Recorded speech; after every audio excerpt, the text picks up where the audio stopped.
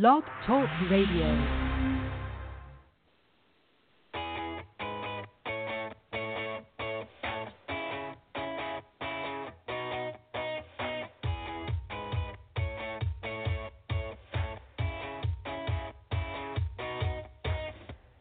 Welcome to Outtakes. I'm Lori Baker. Today I'm talking with actress and life coach SONIA SATRA. Daytime fans will remember her as Lucy Cooper from Guiding Light and Barbara Graham from One Life to Live. And now streaming on Amazon.com, you can see her portray the iconic Gloria Steinem in American Playboy, the Hugh Hefner story. We're talking to her about that, as well as her physical fitness company, Motosize. Here she is.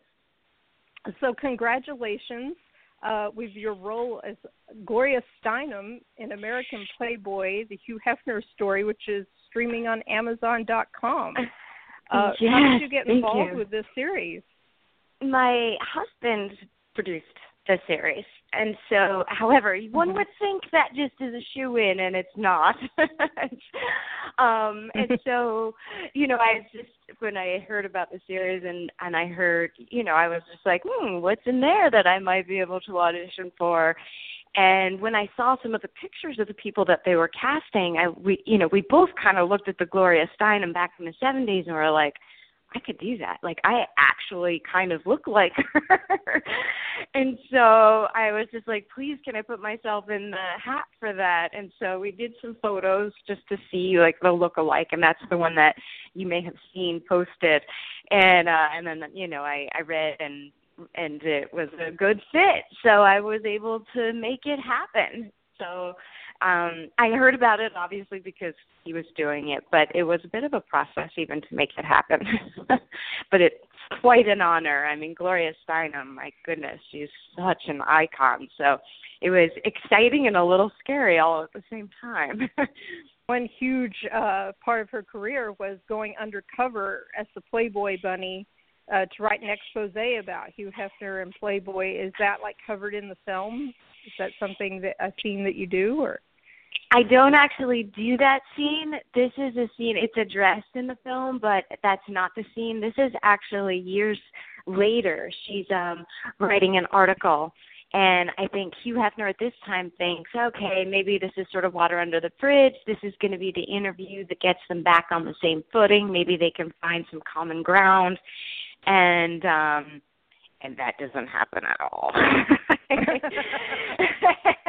She's quite ruthless, and he just digs himself deeper and deeper into a hole. So it ends up being a rather scathing article, and definitely did not succeed at what he thought it would. Uh-huh. He was, he fancies himself as someone who fights for the underdogs. I think that was one of the surprising lessons that I had learned about him was, he was very much about black rights. He and Martin Luther King were good friends, and he and his bunnies and group would go to all of these black sit-ins and black rallies and whatnot. And in many ways, he thought the way he viewed it was he was doing something similar for women. He was just like giving them their ability to express themselves, to not have to hide and not have to be quiet and to be able to show their bodies and their sexuality, and like this is their power. And so when they first started protesting at the gates, he was actually really surprised. He was just like, why are they doing this? And so, and of course, one could say that this is sort of a double standard there, like, all right, well, we're making them nude and making them, objectified. On the other hand, in many ways, he thought that this was sort of empowering to them. So a little weird, but that's where he really came from initially. Well, that's interesting to see it from his perspective that way, which, is so opposite, I think. From what everybody does think, yeah. So, how did you prepare to play Gloria Steinem? Did you, have to watch a lot of her interviews, or how did you get under her skin? I think that was the bulk of what I did. I mean, I read a lot of what she wrote. I had already read a number of things that she had written, some of her books and whatnot, but I watched a lot of the videos just to see her mannerisms and how she spoke, and particularly in that era, because she's I don't know what the right word is, maybe loosened up a little bit. She was very, like, stern in her younger days. Didn't express, not a lot of expressions, not a lot of smiles, not a lot of movement, just very, like, but incredibly articulate and smart and quick. So that was what I did, and just to try to find a little bit of her rhythm and her tone. But that was the majority. Thank God for the internet and YouTube. What did you like the most about playing the character? Well, I mean, I think probably at heart there is a feminist inside me. I believe in equality for all. I that's across the board. I am a fierce supporter of all of that. And so I think being able to step into the shoes to somebody who really paved the way I shouldn't say paved the way. There are many women who have paved the way, but she clearly was one of them who sort of paved the way for women to become even more equal in this world. That was a pretty amazing experience. That was a really neat part to sort of have that activist side, that person that's like, I believe in this so much, I'm ready to spend my entire life fighting for it. That takes a lot. I'm familiar with your career, from Guiding Light and One Life to Live, and your work as an actress. But you're also known now as a life coach, a fitness instructor, and a motivational speaker. What led you to go down this particular career path? I think it's all been sort of a journey and work in progress to get to this point. As an actor, you get rejected a lot, and so very early on I realized the importance of mindset and how powerful that can be. It wasn't always the best actor who got the job. It was the person who was able to persevere, believe in themselves, and keep putting themselves out there despite the no's. That tended to win and succeed in the end. And so I got that, and so I started studying that at the very beginning when I started studying acting, when I started to pursue it in my early 20s. And I was a big, Tony Robbins fan, and I studied heart math and hypnosis in the forum and anything I could listen to. And all those hours of driving in LA, I was always listening to those kind of those positive mindset tapes and learning tools to help. And I had a life coach before I ever, few people even knew what a life coach was. So I was a big believer in it. And when I was pregnant, I thought, I wasn't really working that much, and I thought maybe I'll just get certified as a life coach just for fun. So I started to coach people. I studied it so much I knew it, and then I was certified. So I did that, and then I learned speaking was a profession. And I've always been into the mind and the body connection, and so I started these women's empowerment adventures, which I still do. And so it's a workshop, and then we go on an adventure, and then from there came Modicize, which was the whole integration of the whole mindset process, visualization, affirmations, goal setting, all of that while you're doing exercise. So it's super efficient. You get to exercise and get your mindset very specifically targeted towards what you want to do. And when I was researching it, I learned that when you exercise, your brain actually releases this protein. It's called like the miracle grow for the brain, and it's an optimal time to create and to focus and to learn. And so it's really taking that optimal time and that power to create the life that you really want, and that's Modicize. Well, have you had any really moving success stories from someone who's gone to your workshops or taken your classes? Anything that especially you feel proud of?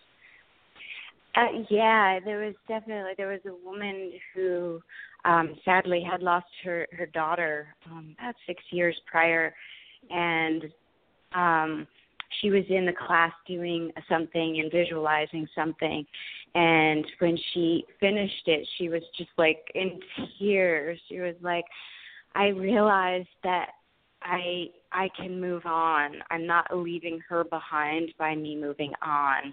That was sort of what she saw, her daughter almost, saying, go, I'm here with you, Elena. And she's like, I've been in 10 years of therapy and I never got to this point. But this class, this process and the whole combining, that happened to come in a boxing move. And so there was something about the visualization combined with the boxing that just unleashed this whole powerful thing. And it's amazing. Yeah, she's publishing a book, and she's going out and speaking herself, and she's just an amazing person, and it really opened up sort of permission for her to move on. So that was incredibly powerful.